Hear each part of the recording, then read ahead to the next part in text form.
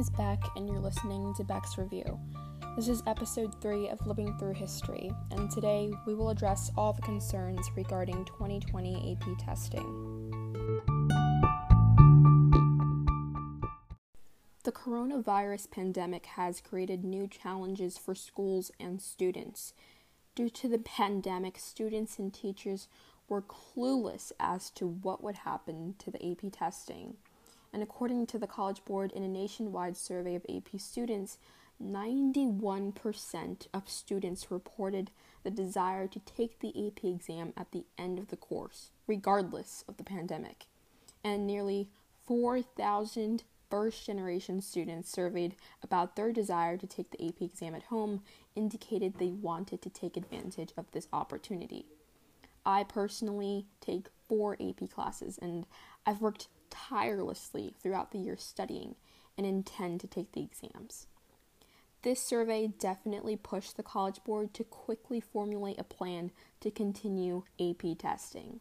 And to support students in continuing their AP journey, the College Board offered free online AP classes and take-at-home AP exams for 2020. Although the AP show must continue, there are still rules students must abide by. Let's have a listen to what the College Board has to say.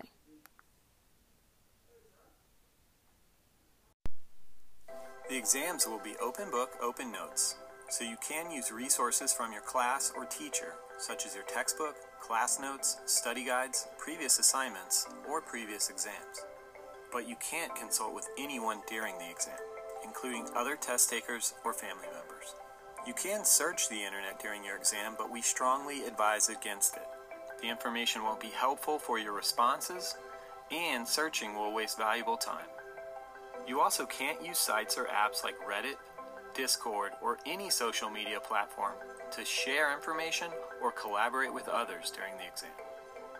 You can use digital docs such as Google Docs, but they must be private or downloaded to your computer to ensure no one else can see your work.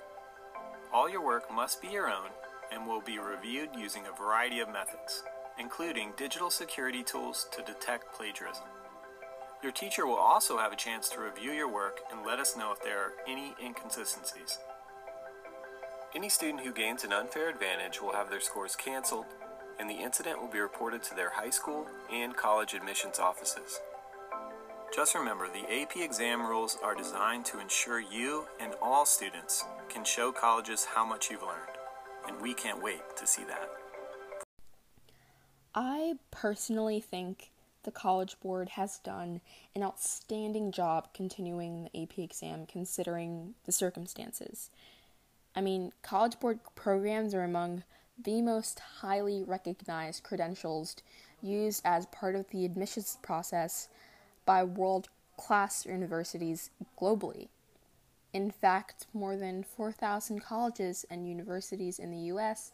and 85 other countries report that they accept the SAT subject tests, or AP in admissions or for credit or placement. I encourage my viewers to take AP classes and explore higher education opportunities around the world.